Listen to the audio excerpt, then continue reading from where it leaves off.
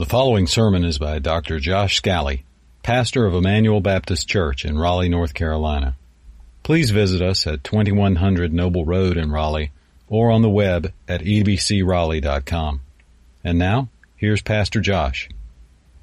We have a very powerful passage in front of us today of Jesus' teaching. Jesus' disciples come to Jesus and ask him this question: who is the greatest? Jesus will answer that question, but included in his answer, he answers how one becomes the greatest. How do you think our culture would answer that question?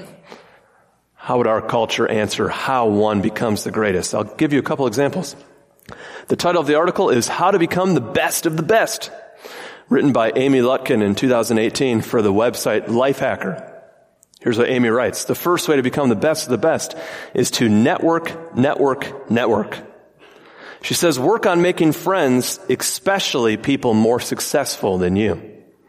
The second way to become the best, according to Lifehacker, is to act like you're the best. She writes, Flair attracts more people taking an interest in you, which helps you build, you guessed it, a network. Number 3, how to become the best of the best, according to Lifehacker: pretend you've already been successful. She writes, write your own reviews and tell everyone how great you are. Number 4, dominate or avoid people groups. If you're determined to be the best, you have to be careful about who you hitch your wagon to, so either dominate other people or avoid them altogether. Number 5, Amy writes, persist. She concludes by writing, others will fall off their edge because they don't know how to play the network game. Not you. You're here to collect all the rewards. I'll give you one more example, though I could give a lot. This one's written by John Ejiofor, and it's called 5 Surefire Ways to Become the Best and Greatest in Whatever You Do. Here's what he writes: as the special person you are, the only thing good enough for you is to be the best. He explains what the best is. The best is the one who calls the shots and dictates the tune. Perhaps you've been doubting your abilities, and you haven't really looked inwards to harness your capacities. But when you do, he writes, you'll become numero uno, the alpha, the best, the top of the ladder. He concludes his article by writing this: in conclusion, one serious thing you need to know about becoming the best is there's a whole wide world out there for you to conquer. Now, if we took all of the works at Barnes & Noble, Amazon, the newspaper articles that are so prevalent in our country, or our online, or frankly our formal education for that matter, we can summarize them to these 3 principles. Here's how to become the best according to our world. Number 1, make much of yourself. Look inward and unlock all that greatness that you already have. Number 2, use other people for your own ascension. And number 3, this one isn't even explicitly stated because it's assumed by everyone: live for this life. Therefore, Jesus' answer in Matthew 18 is the most countercultural, counterintuitive answer to greatness that has ever been uttered. When people say how or who is the greatest, Jesus' answer subverts every possible expectation of what it means to be great. The title of today's sermon is How to Be the Greatest. Let's see how Jesus answers. Look in verse 1. At that time, Matthew is very careful with his time references in his gospel. When he says at the time of something, he wants you to notice what was happening at that time. What was happening when Jesus' disciples were arguing who is the greatest? Jesus had just explained twice in Matthew 16 and Matthew 17 that he must suffer and die on the cross. It is within that context that the disciples are arguing, well, who is the greatest? Their question is based on their perception of how all kingdoms work. Jesus has been talking about the kingdom of heaven for years at this point, and for 17 chapters of our reading of the Gospel of Matthew. And all social groups have a structure. You can come in at the bottom, or you can be the middle, or you can be the top. And so the disciples are asking, in the kingdom of heaven, who's the bottom? Who's the middle? Who's on top? Who's going to be on top of the kingdom of heaven? Who's the greatest? And to answer who's the greatest, Jesus first answers how one becomes greatest. And his explanation of the kingdom is unlike any other human kingdom that's ever existed. So look in verse 2. And calling to him a child, he put the child in the midst of them. And verse 3, and said, truly I say to you, unless you turn and become like children, you will never enter the kingdom of heaven. I love that Jesus used an object lesson. There was a child apparently nearby. This child became part of Jesus' teaching. But notice how serious the warning is. He says, if you don't become like this child, you will never enter the kingdom of heaven. And he's talking to his disciples. They're asking, at which level makes one the greatest? Jesus' answer is, if you don't come in at the bottom, you don't even come in at all. You're asking how to come in on top. If you don't come in like a child, you never enter the kingdom. Now you should notice here, if you're thinking, but don't all the disciples make the kingdom of heaven? But you know the Gospels, they don't. There's at least one listening at this moment who will not enter the kingdom of heaven. Judas. Aren't we well to remember then that there are always been people who are around God and hear the teachings of God, but never become like a child and enter the eternal rule of God. These words then are sobering and necessary for all of us. Look again at verse 3. Truly, Jesus puts the truly at the beginning because what he's saying is certainly true and needs no second. Truly, I say to you, unless you turn. It's the Greek word strapho. It means to undergo a transformation or a change. In fact, if you have a NASB translation in front of you, it translates it converted.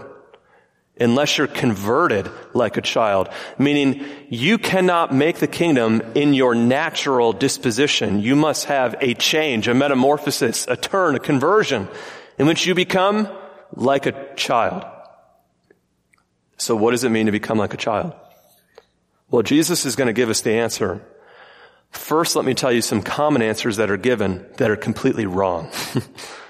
Jesus does not mean become like a child genetically or chronologically younger.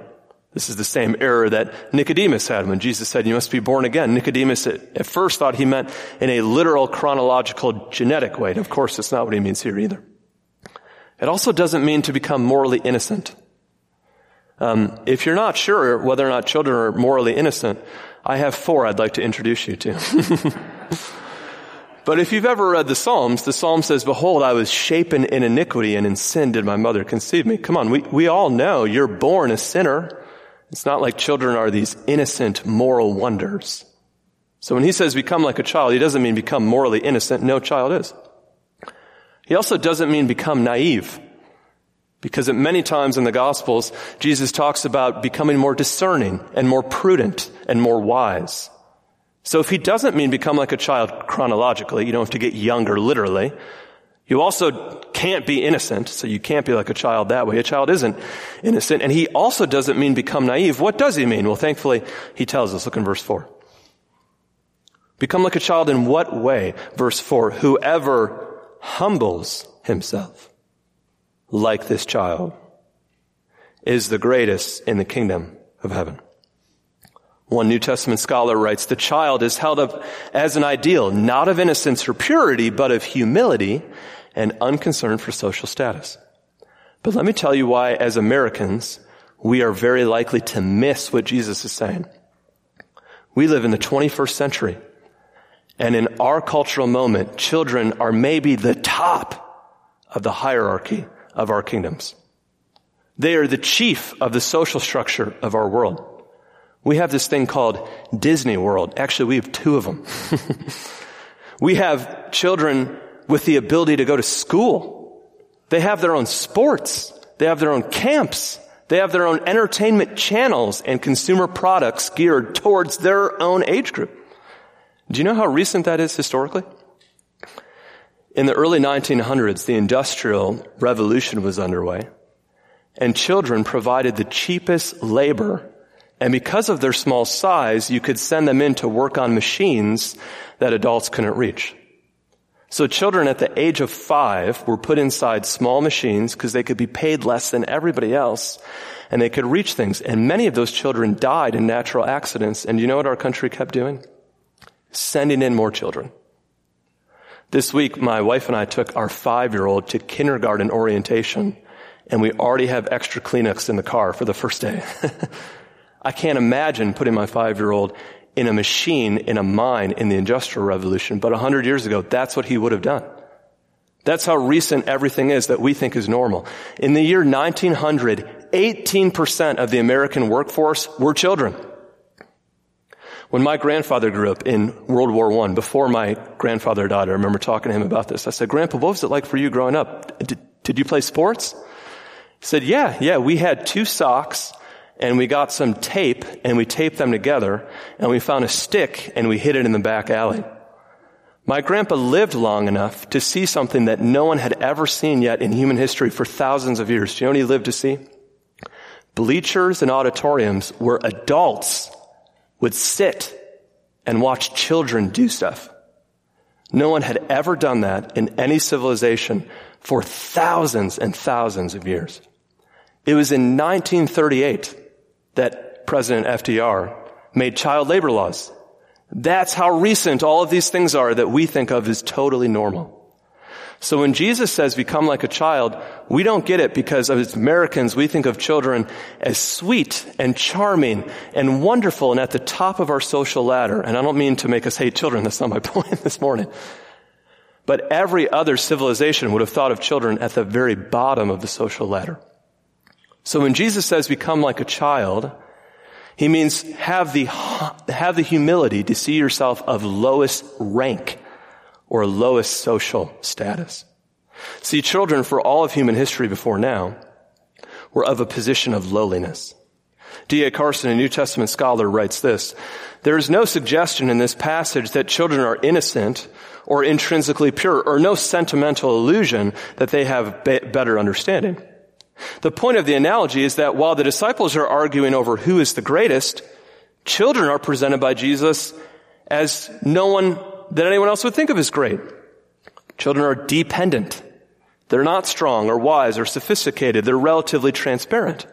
Proud adults then must humble themselves so that they approach God as do little children, simply in unself-conscious dependence without any hope of being great. Here then is an image of greatness in the kingdom that shatters our pretensions, abases our pride, and shames our selfish aspirations. So look again in verse 4. In what sense must we become like a child in order to even enter the kingdom? Whoever humbles himself. Therefore, to become a child is to go low, and it is to be dependent. This week I was with my older children at the library. And at the library, the shelves for the children's section are pretty low. And so I thought I was within view of them, and I stumbled off a few shelves away from them, and they were over in one section looking at books, and I was several aisles away. I assumed they could still see me. But I forgot that at their low height, they can't see over the shelves. So after about 10 minutes or so of relative peace, they looked up and realized their father was nowhere to be found. And so my son cried out with tears in his face, "Dad, where are you?" And he said it at a volume. I thought we were all going to be kicked out of the library.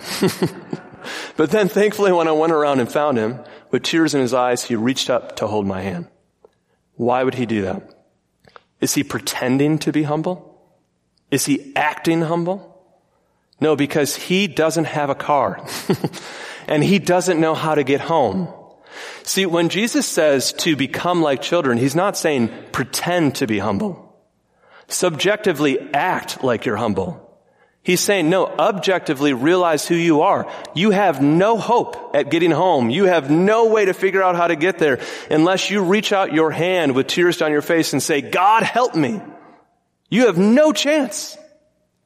But so few of us are willing to admit this. Not only does he mean be dependent, but he means go low. My wife grew up in South Carolina, and she grew up working at Chick-fil-A. I grew up in Michigan and had never heard of Chick-fil-A. Since we started dating, she has tried to increase my sanctification in this area. When we first had kids, I remember whenever we would travel across the country in car, we would choose where we would stop based on whether or not there was a Chick-fil-A at that rest stop. When we would stop at the Chick-fil-A, indubiously, we would end up in the play place. And I would end up chasing our children in the playground. And if you've been in a Chick-fil-A playground, they have like a ruler and a top, and you have to be this low to enter the playground. If you're above that height, you're not supposed to be in there. Now, once or twice, my children were at the top and felt like they couldn't get down, and I just squeezed myself in this small position to debase myself by crawling to the top. Now, why does Jesus put an actual physical child in front of his disciples? To do something very similar, to say, unless you're this low, you can't get in. In our culture, we're always thinking, unless you're this big, unless you're this great.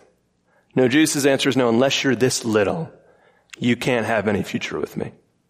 Let me tell you something on the authority of Jesus this morning. As long as you remain self-sufficient spiritually, you will never enter the kingdom of heaven. You must humble yourself like a child. Be dependent and go low. We shouldn't be surprised. Jesus began the Sermon on the Mount by saying, "Blessed are the poor in spirit, for theirs is the kingdom of heaven." And here he illustrates it again. So if you have the bulletin, here's the first point. How can I be the greatest? Number one, go the lowest. And the child was the lowest rung of the social hierarchy. You need to accept that not in fake humility, but in objective recognition. That's actually what you are. You're the lowest status and rank. Number two, how else do you become the greatest? Not only do you go the lowest, but number two, you receive the lowly. Look in verse 5. Whoever receives, notice, one such child.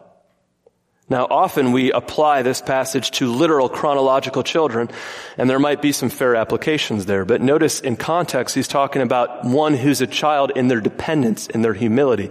In other words, one who's a Christian. So whoever receives one who's become humble, one who's become a believer, in my name receives me. But doesn't this cut at a counter-cultural principle?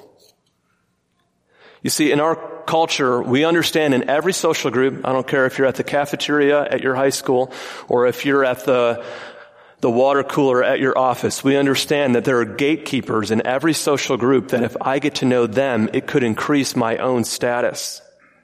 And so when you're at a social gathering, there's a temptation to filter out of the room those who can't help you climb, but to choose to attach yourself to those who can help you climb to the top. What Jesus is telling us here is instead of highlighting those who can help us ascend, we should actually seek those who are already at the bottom, which makes us nothing like the rest of the world. At no point does the teaching of Jesus diverge from the rest of our culture, perhaps more than what he says about greatness. Secular culture teaches us to be important. We have to be around people who are important, and we'll become important at least by proxy. Jesus says we're ought to receive those who are children in the sense that they've gone to the bottom and they've become low. Romans 12 verse 16 puts it this way. Romans 12:16 is worth writing down. Do not be proud. Be willing to associate with the lowly. Do not be conceited. One Sunday after church, I was in between teaching Sunday school and getting ready to go to preach for our church. And I was in the foyer and we had people coming from upstairs and across hallways. There was all this traffic going around. And in the foyer, there was a man loudly proclaiming that he had just gotten out of jail. So he's in the foyer and everyone he meets, "Hi, I'm John. Hi, I'm Rick. Hi, I just got out of jail." He's saying it as loudly as he can to everybody nearby. So at some point I came up to him, "Hi, I'm Josh. Hi, I just got out of jail. Hey, I'm so glad you're here. I'm really happy you're here this morning." After worship ended, he came up to me and said, "Well, Josh, I got to tell you the rest of the truth. I did just get out of jail, but it's because I'm the chaplain at the jail nearby." But I just wanted to know if your church was the kind of church that I could encourage my inmates to go to when they got out. See, the Bible's telling us here to receive those who with simple, transparent faith recognize that apart from God, they are nothing. There are not many people like that. But we as Christians should be seeking those at the bottom, not seeking to climb over those we perceive as up top. Furthermore, if we are to harm one who is depending on the Lord, we've done perhaps the worst thing you can do. So look in verse 6. Whoever causes one of these little ones who believe in me, and don't forget, not just children, but adults who come with childlike faith. Whoever causes then a Christian who has simple, transparent faith, whoever causes that kind of Christian to sin, it would be better for him to have a great millstone fastened around his neck and to be drowned in the depth of the sea. Let me pause on this verse. There's a lot in it that I think we need to hear. First, it says, whoever causes to sin. And there's a Greek word that's being played on throughout all four of these verses. It's the Greek word scandalon. And the simplest way to explain it, it means to put an obstacle in front of someone who's on their way to something.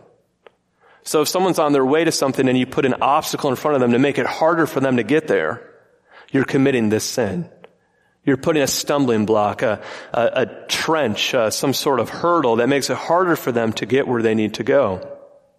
One commentator puts it very well. It is any obstacle that obstructs true discipleship. So any obstacle that would obstruct true discipleship is what Jesus is warning of. You see, to corrupt the transparent simplicity of faith that a believer has, a believer behaving like a child, is both profoundly evil and pathetically cruel. So Jesus says, don't do that. But now notice what he says in the middle. If you do that, it would be better for you to experience a horrific death. Do you know what that means? If it's better for you to experience a horrific death in this life, then it must mean that whatever comes after this life is even worse. If it's better for you to experience a horrific death now than to disobey the Lord in this manner, then whatever comes after death is immeasurably worse. So apparently there is an eternal conscious punishment for those who reject Jesus and those who are his. This is very similar to what Jesus says about Judas when he's at the Last Supper, and he says, woe to him who is about to betray the Son of Man. Do you remember what he says next? It would be better for that man had he never been born, because what's after death is incalculably worse. And then notice the description he gives. A great millstone. Have you seen the pictures of the ones where the donkey marches around that big wheel? That's the one he's talking about. Drowned in the depths of the sea. There's something that we might lose here. I'll try to explain it to you. My dad hates flying. Hates flying. He would rather drive through all the mountains of West Virginia to come see us. He hates getting in a plane. I've been on a plane with him once or twice. He was nervous the whole way. He would rather die any other way than on a plane. Jews would rather die any other way than drowning.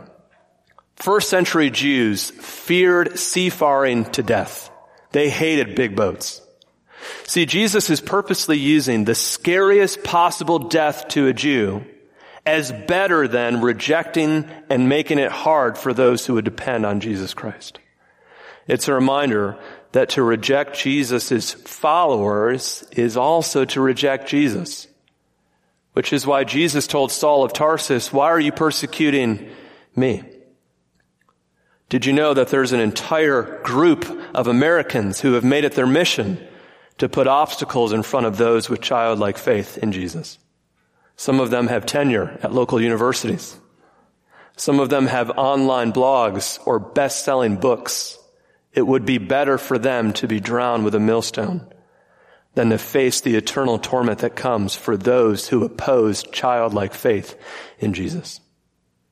Now, I need to continue, and I want to tell you why without getting too technical.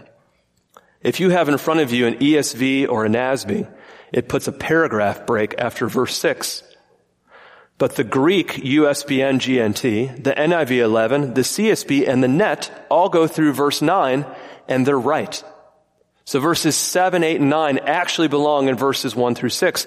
Verses 1 through 9 are one unit of thought. They have to be preached that way because they're actually one intended thought. So I got to keep going, and I want to show you why verses 7 through 9 belong with 1 through 6.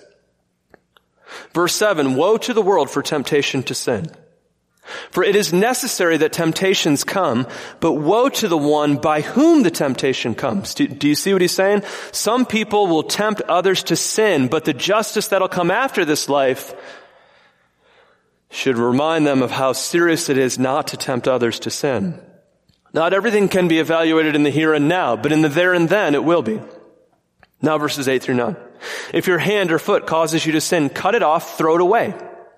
It is better for you to enter life crippled or lame than with 2 hands or 2 feet to be thrown into the eternal fire. And if your eye causes you to sin, tear it out, throw it away. We've seen throw it away twice, and we'll see thrown into fire twice. It is better for you to enter life with 1 eye than with 2 eyes to be thrown into the hell of fire. The point actually is very simple. It is better to throw off nascent evil that is budding within you than to let it grow eternally unchecked. But Jesus ends with a phrase that 21st century Americans get very upset about. Jesus says, thrown into the hell of fire. At this point, many people would think, well, that's why I left Christianity. Because you guys have all these harsh doctrines about judgment and hell. And then normally their response is, I wouldn't throw my worst enemy into hell. How dare you Christians teach of an eternal hell? That's an awful, awful thing. Well, there's a lot I could say. Let me say one thing. These people, according to verses 7 through 9, who are going to hell, are doing so because they chose to clutch their sin. You could either throw off your sin or be thrown into fire. And they said, no, I'm not going to throw off my sin. I'm choosing my sin over the Lord. Don't you know that's how hell always works? Did you know that everyone who's in hell wants to be there? In Luke 16, Jesus taught about the rich man and Lazarus.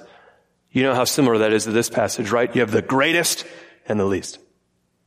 The rich man, he's the top of the hierarchy. Lazarus, he's the bottom of the hierarchy. In the end, though, there's a reversal. Lazarus goes to heaven. The rich man goes to hell. Have you ever noticed what the rich man says while he's in hell and what it shows us about his character? You know the first thing he does? He tries to keep bossing Lazarus around. Hey, send down that servant. He was my servant on earth. Surely he's still my servant in eternity because I was really important on earth. So surely I'm still really important now. So send Lazarus down here so that he can cool and comfort my tongue. Notice then that people in hell still perceive themselves by their earthly status. I'm a big deal. I'm really important. Then he tries to boss Lazarus around again. He says, Abraham, send Lazarus back from the dead, because surely he doesn't want to stay in heaven. Send Lazarus out of here and tell him to go tell my 5 brothers, because if he does, then they'll have adequate information and surely then they'll go to heaven, implying that the rich man didn't receive fair information. Abraham, of course, says they have Moses and the prophets. But notice perhaps the most striking thing the rich man does. He wants Lazarus to come down, but notice the rich man doesn't want to go up. Never asks for forgiveness, never acknowledges anything wrong, still perceives this as an injustice, and he's so rich and he's still very important. Everyone who's in hell wants to be in hell. Romans 1, 24, 26, and 28 says the wrath of God is giving people over to their sinful desires. And hell only takes that to lower and lower depths than previously thought possible. So if your objection to hell is, I would never throw my worst enemy into hell, don't you understand? God is simply giving people what they want. So if you don't want to throw off your sin but want to keep it, this is where it eternally takes you. C.S. Lewis helps when he writes, we must picture hell as a state where everyone is perpetually concerned about his own dignity and advancement, where everyone has a grievance, where everyone lives the deadly serious passions of envy, self-importance, and resentment. He writes elsewhere, the descent to hell is easy, and those who begin by worshiping power soon worship evil. So how can you be the greatest? Number 1, go the lowest. Number 2, receive the lowly. And now number 3, think eternally, rather than living just temporally. Throw off what would actually become eternally damning. Would you not bring it to the cross? Now, you know what I think is really striking in this passage? Jesus never corrects them for wanting to be great. See, the world is actually tapping into something that you should want. You should want to be great. You should want to live well. So when the world comes in and gives you a way to be great, they're tapping on a good desire. They just take it in a wrong direction. You should want to be great, but greatness as Jesus teaches, not greatness as the world teaches. Let me give 3 spheres of examples of how the world teaches us to be great. I'll talk about the business world, the political world, and the celebrity world very quickly. In the business world, 3 books are on most executive shelves. The first is In Search of Excellence, written in 1982 by Tom Peters, and the next 2 are both by Jim Collins. They are Built to Last, 1994, and Good to Great, 2001. The business world views greatness through the lens, especially of these 2 men. The political world, I've been reading the last couple of weeks an overview of history, and I read about Alexander the Great, Cyrus the Great, Charlemagne, which is French for Charles the Great, Constantine the Great, Catherine the Great, Peter the Great, Frederick the Great, and Herod the Great. In the celebrity world, Muhammad Ali was famous for saying, "I am the greatest." And when we talk about athletes, we call them GOATs, greatest of all time. We rank musicians, actors, authors. In preparation for this sermon, I read every ranking I could read by peer-reviewed journals. And I want to see who they had at the top. You know what I noticed? Their rankings don't age very well. The celebrity world, those who said they're the greatest, how great were they really? The political world, many of these rulers who were called great, were they ever? The business world, let me pick on just one. Let me pick on Jim Collins' book, Good to Great, which he wrote in 2001, just 20 years ago.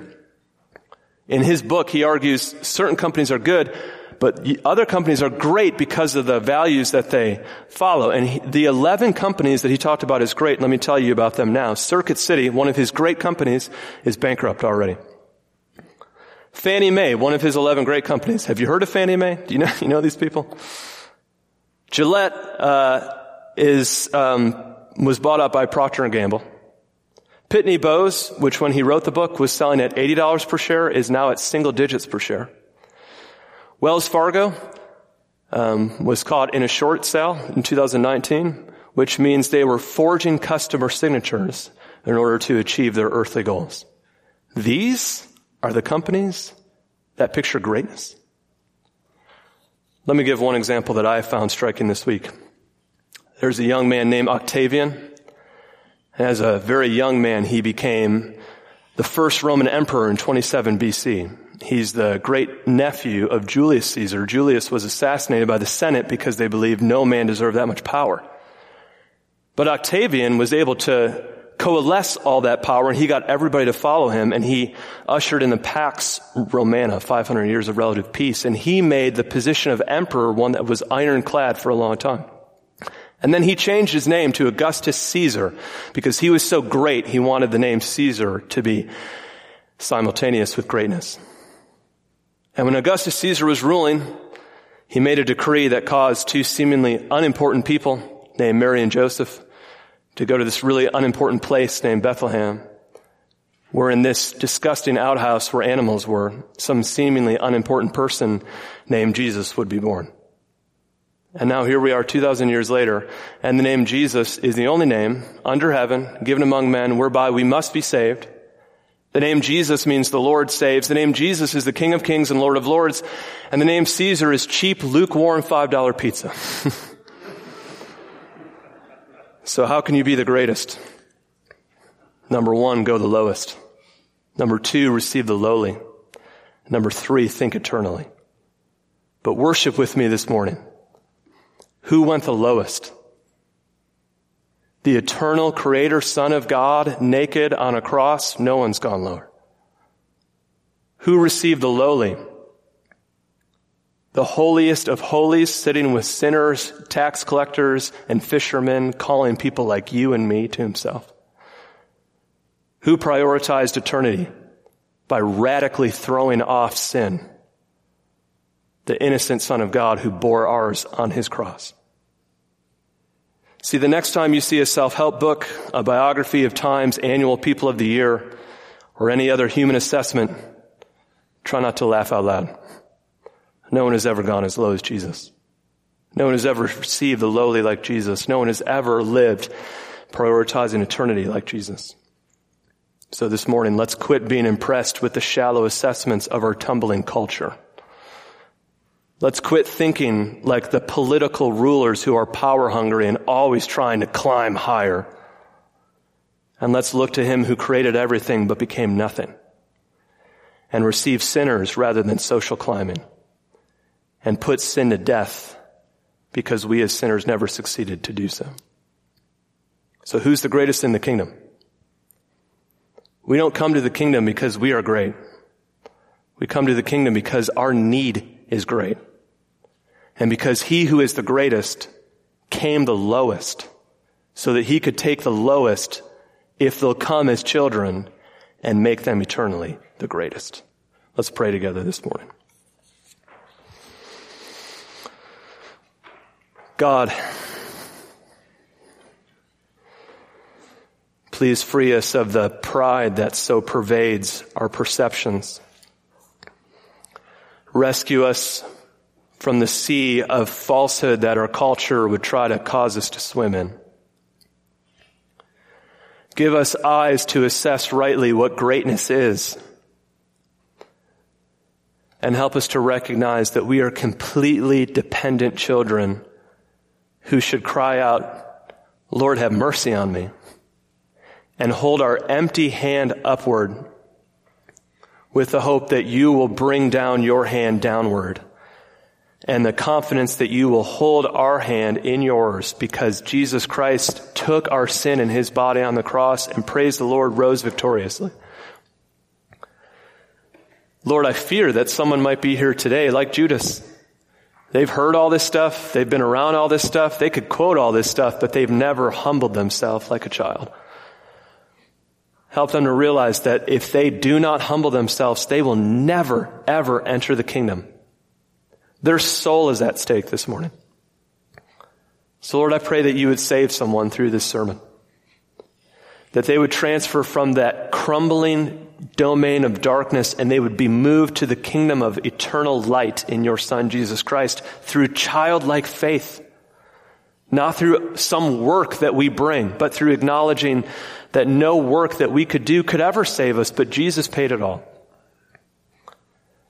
But Lord, as Christians, help us to remember that the Bible still calls us children. And so shall we always be. We are the children of God the Father. And if we want to be greater, then we need to go lower. If we want to be more useful, then we need to be more dependent. We need to seek out the lowly. We need to think eternally. And we need to throw sin off in our own life through dependent request of your help. So Lord, do the work by the Spirit that we all stand in need of, but do it in such a way that we leave here today more grateful that Jesus Christ gave up everything so that we could have it in him. In his name I pray. Amen.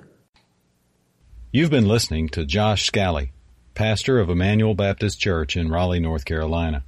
For more information and free access to other messages, go to ebcraleigh.com. That's ebcraleigh.com.